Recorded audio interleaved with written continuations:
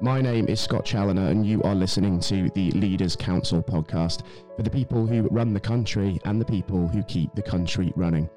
It is a pleasant day here in the capital as the spring weather is upon us, and joining us on the show today to keep it very much in positive mood are four executives from Venus Healthcare, a specialist healthcare provider that owns and operates care homes in the Greater London area. Those joining us today are Mrs. Khin Nadarajah, Venus Healthcare's co-founder and CEO, Mr. Sri Nadarajah, entrepreneur and another co-founder of the group, Dr Ramesh Nadarajah, who is a medical practitioner and chief medical director of the company, and also John Yip, the group chief operating officer. Welcome all of you, and by all means, thank you ever so much for taking the time to join us on the show today. Good morning, Scott. Thank you. Good morning, Scott. Good morning, everyone. Now, just for the listeners tuning in today that may not be familiar with Venus Healthcare, the group has been successful in establishing and operating elderly care homes, or community care villages, as they prefer to call them, within the Greater London area, and now are looking to roll that solution out outside of the UK too. And with a global population that is ageing, I think it is fair to say that that's a much needed solution. Starting with you, Khin, the fact that the global population is ageing is a very well-documented issue, of course. However, it is likely to affect developed economies and developing economies very differently. So how would you describe the challenges that the developed world will face on the one hand and then the developing world on the other, please? Well, Scott, thanks for your question. In the developing world, the economic development cycle of the economy will play a large part in the kind of challenges that is faced by the government and as well as the people. In the developing world, the allocation of resources in terms of the government priorities are different, and usually they tend to prioritize on the main economic drivers of the economy, and they tend to forget that what the elderly needs are. And usually what tends to happen is that the women of the families became the default carers, and as a result,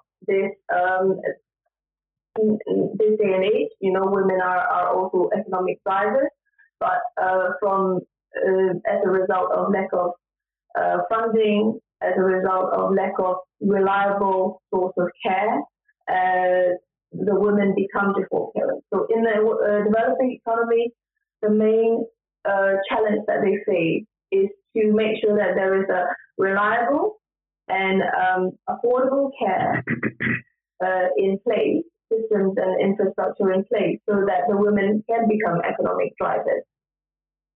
And in the developed world, the systems are already in place, the governance, the infrastructure is already in place. But the issue here is that most of them are in a kind of a warehousing model that's already been where people live in a good facility, a good environment, but not necessarily in a rehabilitative scale yet. And the developed countries' economy having to support a life cycle, the extension of the life cycle, where people are living much longer than a generation ago. And those are the challenges that they need to take into account in terms of caring for the elderly. But the good thing that I can see, the opportunity coming out from the kind of difference in life cycles of developed countries and developing countries, is that developing countries can actually adopt what's already been tried and tested in terms of governance, in terms of care standards, and then adapt it to make them better, make them more suitable for their environment, but also at the same time try to be more rehabilitated, so that the elderly are not just being put in there to live out the rest of their life, but also give them that quality of life, dignity, and enjoyment in their later years.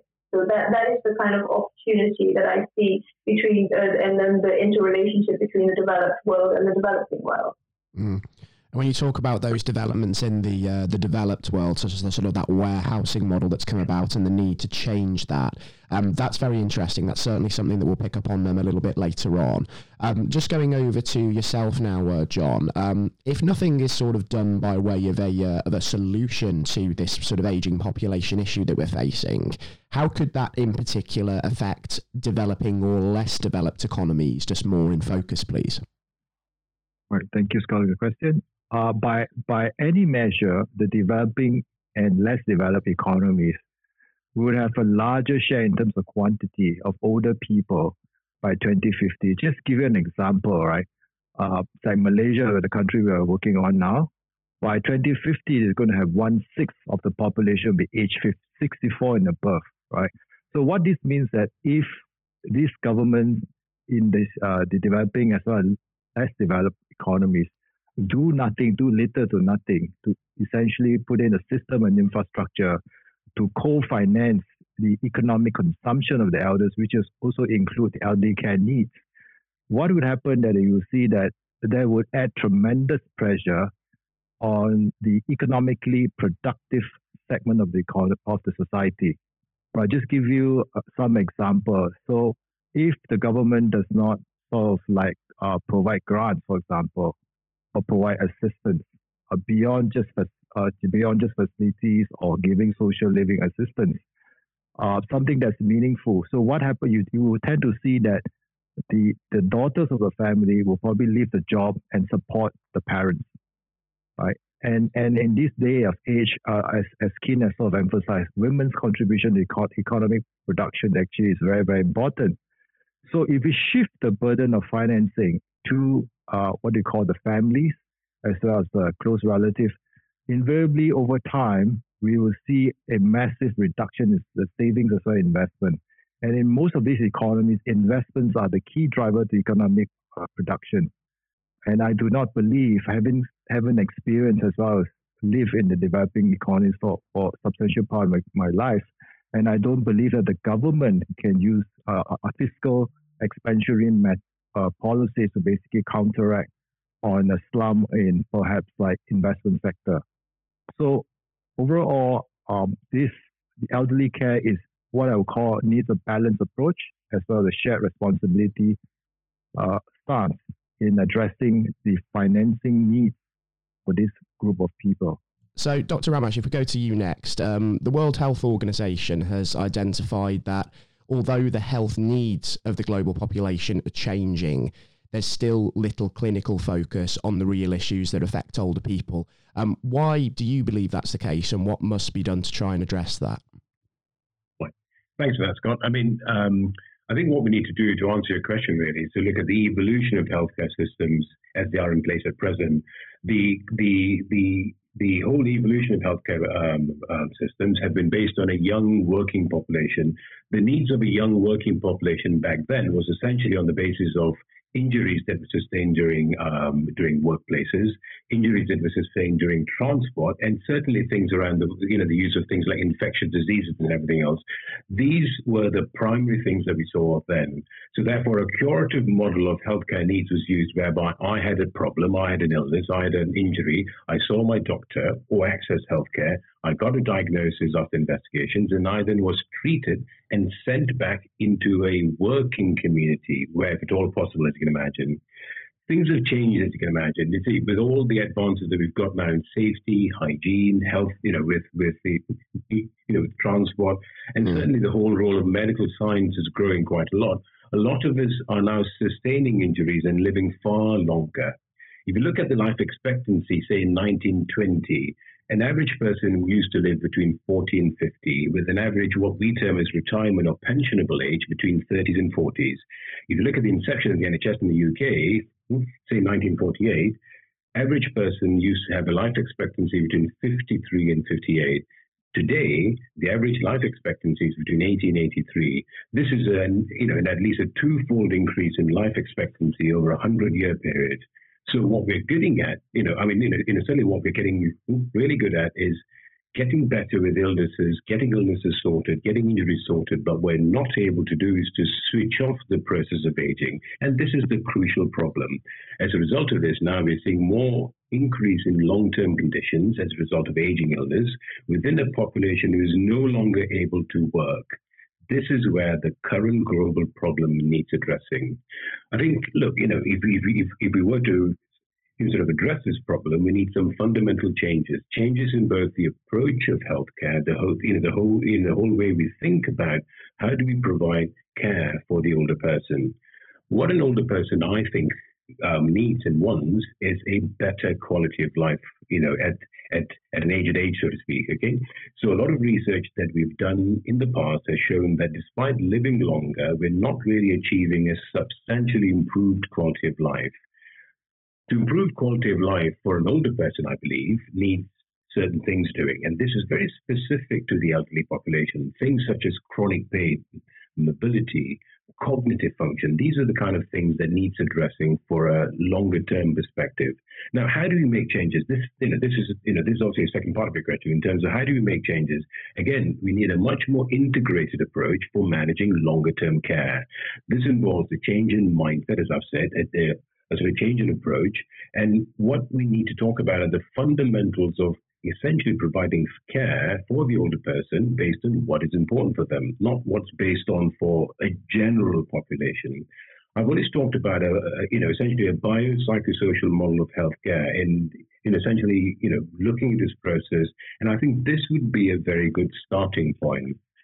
3 healthcare questions need to be addressed with elderly care, which is illnesses which are arising from living longer, deteriorating, your overall physical state from the natural sort of fragility, which includes things like poor hearing, poor vision, poor mobility, and the general cognitive slowdown that affects all of us with time. These health solutions, in parallel with what I would say social networks, getting much more better, meaningful social networks for the older person, can improve quality of life with an increasing life expectancy. Simple things, simple solutions, in terms of managing much more suitable built environments which address community integration rather than exclusion must be one of the ways forward, really. So, I believe that technology has to be one of the things that we employ because we need to be able to sort of deliver effective, compassionate, yet discrete care technologies which are less labor intensive. Because this is the only way that we can sustain future longer term funding for essentially longer term elderly care, really. One good example of sort of technology which is in place at present is the use of telepsychiatry, for example, which monitors cognitive function by using a series of questions at home for an older person, and by then sort of completing tasks appropriate to that. This technology then monitors the overall deterioration in sort of cognitive function. This AI tool, I think, is quite important because it can plan care packages for a much more evolving individual for the longer term. We need to look at a global vision, really, because, as I said, the aging population is not going to go away. And we need to look at integrating healthcare needs and improving access to meaningful social networks. Only this can provide a life worth living based on an individual's needs and longer-term wishes. I think the sort of current solution that we have, which is the one size or one solution fits all ages approach of sort of healthcare systems is no longer a viable option, and I think this needs to change. Yeah, absolutely. And when we consider the fact that sort of healthcare services in both developed and developing economies tend to be incredibly fragmented, and we've seen a lot of talk about that in the UK at the moment with the emergence of the new Health and Care Bill, for instance, does that suggest to you that maybe more integrated care systems have to be the way forward in sort of a global sense? Oh, certainly, yeah. I mean, as I said just now, I think if we don't integrate what we term as healthcare with and social care using appropriate tools that we have, I think, what is going to happen really is the whole quality of life that we see for the elderly population globally is going to deteriorate, and that's going to have a serious impact on all of us, both economically, socially, and all the other healthcare needs that we need to to sort of perform the function. So I think, an integrated package is the way forward, really. Mm-hmm. And going over to yourself, Sri, now, I understand that what Venus Healthcare is doing at the moment is developing its own solution, which merges the delivery of healthcare with social care in order to provide elderly care on an integrated basis. So for those listeners tuning in that may not be familiar with that solution, do tell us more about that. Sure, thanks, Scott. I think to answer this question, we need to understand two major fundamentals. One is the fundamentals of the elderly care illnesses, which I call the ecosystem, because everybody's illnesses are different, and everybody's illnesses are culturally based sometimes, so they have different sets. So we need to understand that. The second we need to understand is what we call as what Dr. Ram said, the evolution. So, okay, let's talk about the evolution first. If you wind the clocks back 60 years, you find that in the UK, in the 1940s, we used to have care facilities based on domiciliary care. So you have many people in one room, and then you have units of that. It's like a bigger hall with lots of people in it. Then the evolution then moved on to practices where we have many rooms, individual rooms, and in a big facility. So the average size of an elderly care facility in the UK would be in the region of 80 to 120 beds. I think the average is slightly higher as well, in my belief. But it's about 80 to 120 beds. This model of care, what we call, is warehousing. So we don't believe in that. And so the third model as part of the evolution is what we call rehabilitative care.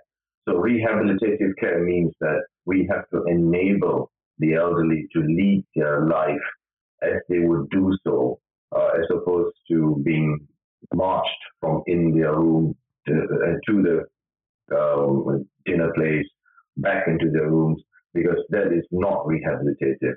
That adds a lot of pressure on primary care, on the NHS, and that's where you have a lot of primary care interventions in some elderly care facilities. So the second fundamental, as I said, is the elderly care illnesses. See, to understand elderly care illnesses, it is a lot to do with the first point I mentioned. It's about your built environment. So the built environment being conducive actually spiritually, motivates you to do more, activities, to socially interact, and then somehow you find yourself, you know what, I've forgotten about my so-called headache, so I've forgotten about so-called my back pain. It's about that. It's about trying to lead a normal life as much as possible, because it is inevitable that as we all get older, we are going to have medical problems. But that's not the reason to warehouse. And I find the where UK is at the moment, it's fundamentally on a warehousing phase. Now, what we are hoping to achieve is what we call a community care village. So our community care village creates what we call a healthy township. So within the healthy township, you have the care of the elderly. You have the key workers residing within that village. You also have guest facilities of the families who come to visit, and you also have commercial minor commercial facilities. So you recreated a safe environment. Is what I call inside-outside concept, where you're actually inside, but you feel like you're outside. So it encourages the elderly to do a lot more. And that's very, very important, because that's fundamental to everybody's mindset. How ill do I feel today when they wake up? No, you're not ill. You can go and meet friends, and that mindset has to change. And so that's very rehabilitative. And as what was mentioned previously, this is a long-term solution. As the aging parameters are getting higher, we need to have long-term solutions where people are able to live within a community, but yet feel safe and looked after within the community, and that's very important. So understanding the ecosystem is very, very important. Now, as mentioned earlier, tech advances are very important, because tech advances does three things for us. One is it reduces the operational cost, because as you know, we need to keep the care affordable. So, if it's not affordable, then we are then catering only for a very small portion of the population. We have to make it affordable for majority of the population, and the care village model enables that. So the technology, the tech advances makes it, shall I say, affordable by efficient operations costs. Second is also risk. It manages the risk. By having tech, we could manage our staff quality. We could manage the kind of interventions that's taking place. And thirdly, it gives the evidence to the funders, the local authorities in the UK, real-time evidence to what care is being provided. And these are the three things, that we need to provide in a what we call a ecosystem of a care in order to make it work.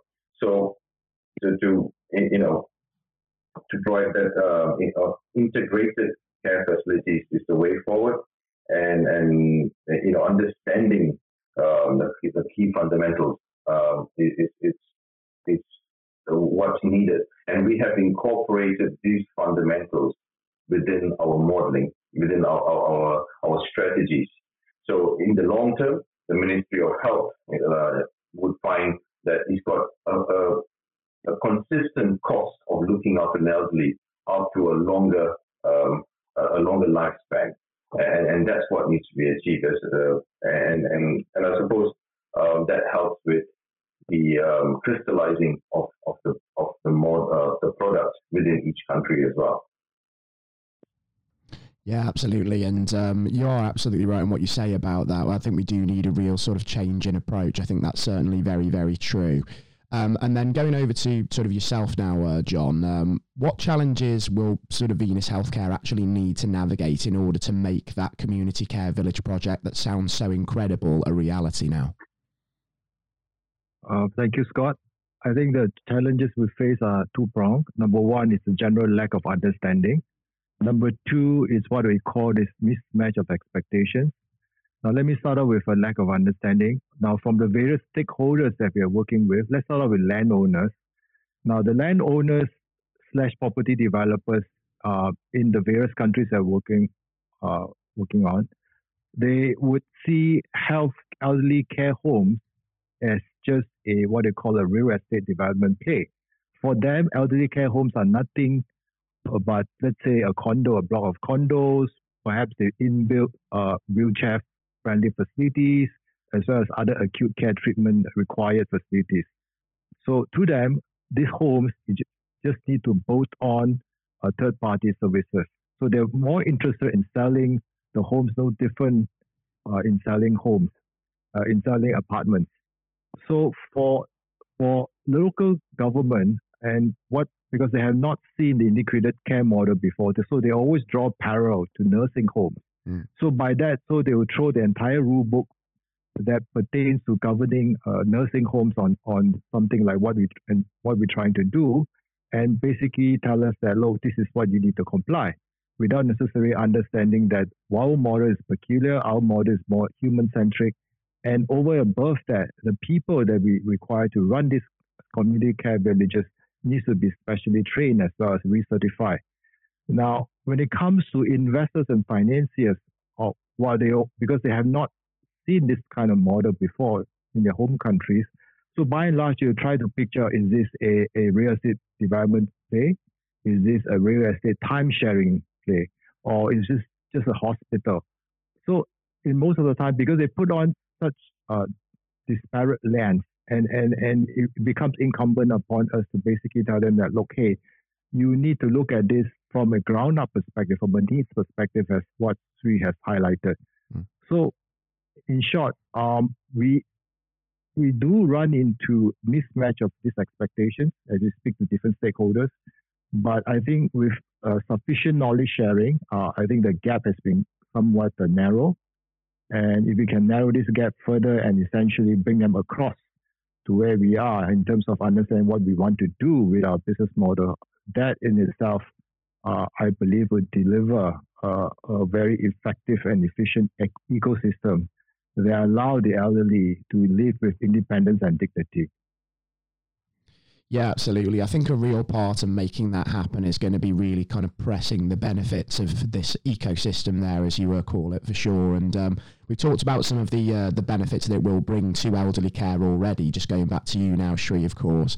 But what other benefits will this community care village project bring that we really want to be pushing out there at this point in time? The benefits to the community is the social interaction, the activities. And these are the two key elements of living longer. It's been proven, it's been tested by various associations, universities around the world. To look after elderly is to keep them active, is to keep them socially, integrate them socially with their peer groups, with their friends, with their families, and the benefits to the community. They could be the catalyst to a development where it creates a township surrounding them, as opposed to review care homes as warehousing units. We don't. We want youngsters to say, "I like to live in that healthy township."